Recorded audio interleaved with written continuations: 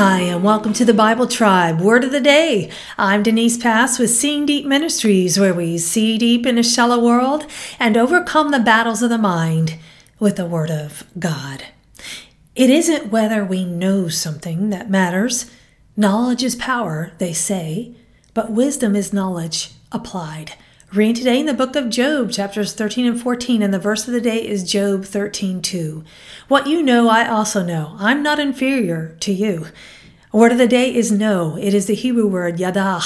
This word means to discern, perceive, to recognize or consider, to distinguish. The theological word book of the Old Testament says yaw-dah occurs a total of 944 times and expresses a multitude of shades of knowledge gained by the senses. In Job 13, Job is challenging his critics.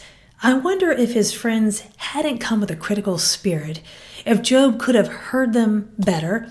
Sometimes we can rub it in that we know something someone else doesn't know, or we think we don't know. I told you so. But this is pride and won't heal hearts. Job's friends did not know more than Job. People cannot hear us if we approach them as a know-it-all. When we walk through times of suffering, we are tutored through that pain.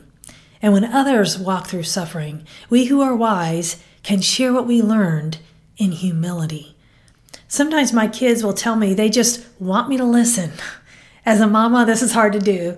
Sometimes when you have lived longer, you might have answers a younger generation needs, but we have to know how to share so they can hear. The longer I live and study the Word of God, the more I realize that I do not what I don't know. We talked about that yesterday. We don't know what we don't know. But what we do know, may we be humble about and help others to know and see too, because it's amazing that we can see it all. Go with God and His precious Word, friends. Join us tomorrow in the book of Matthew.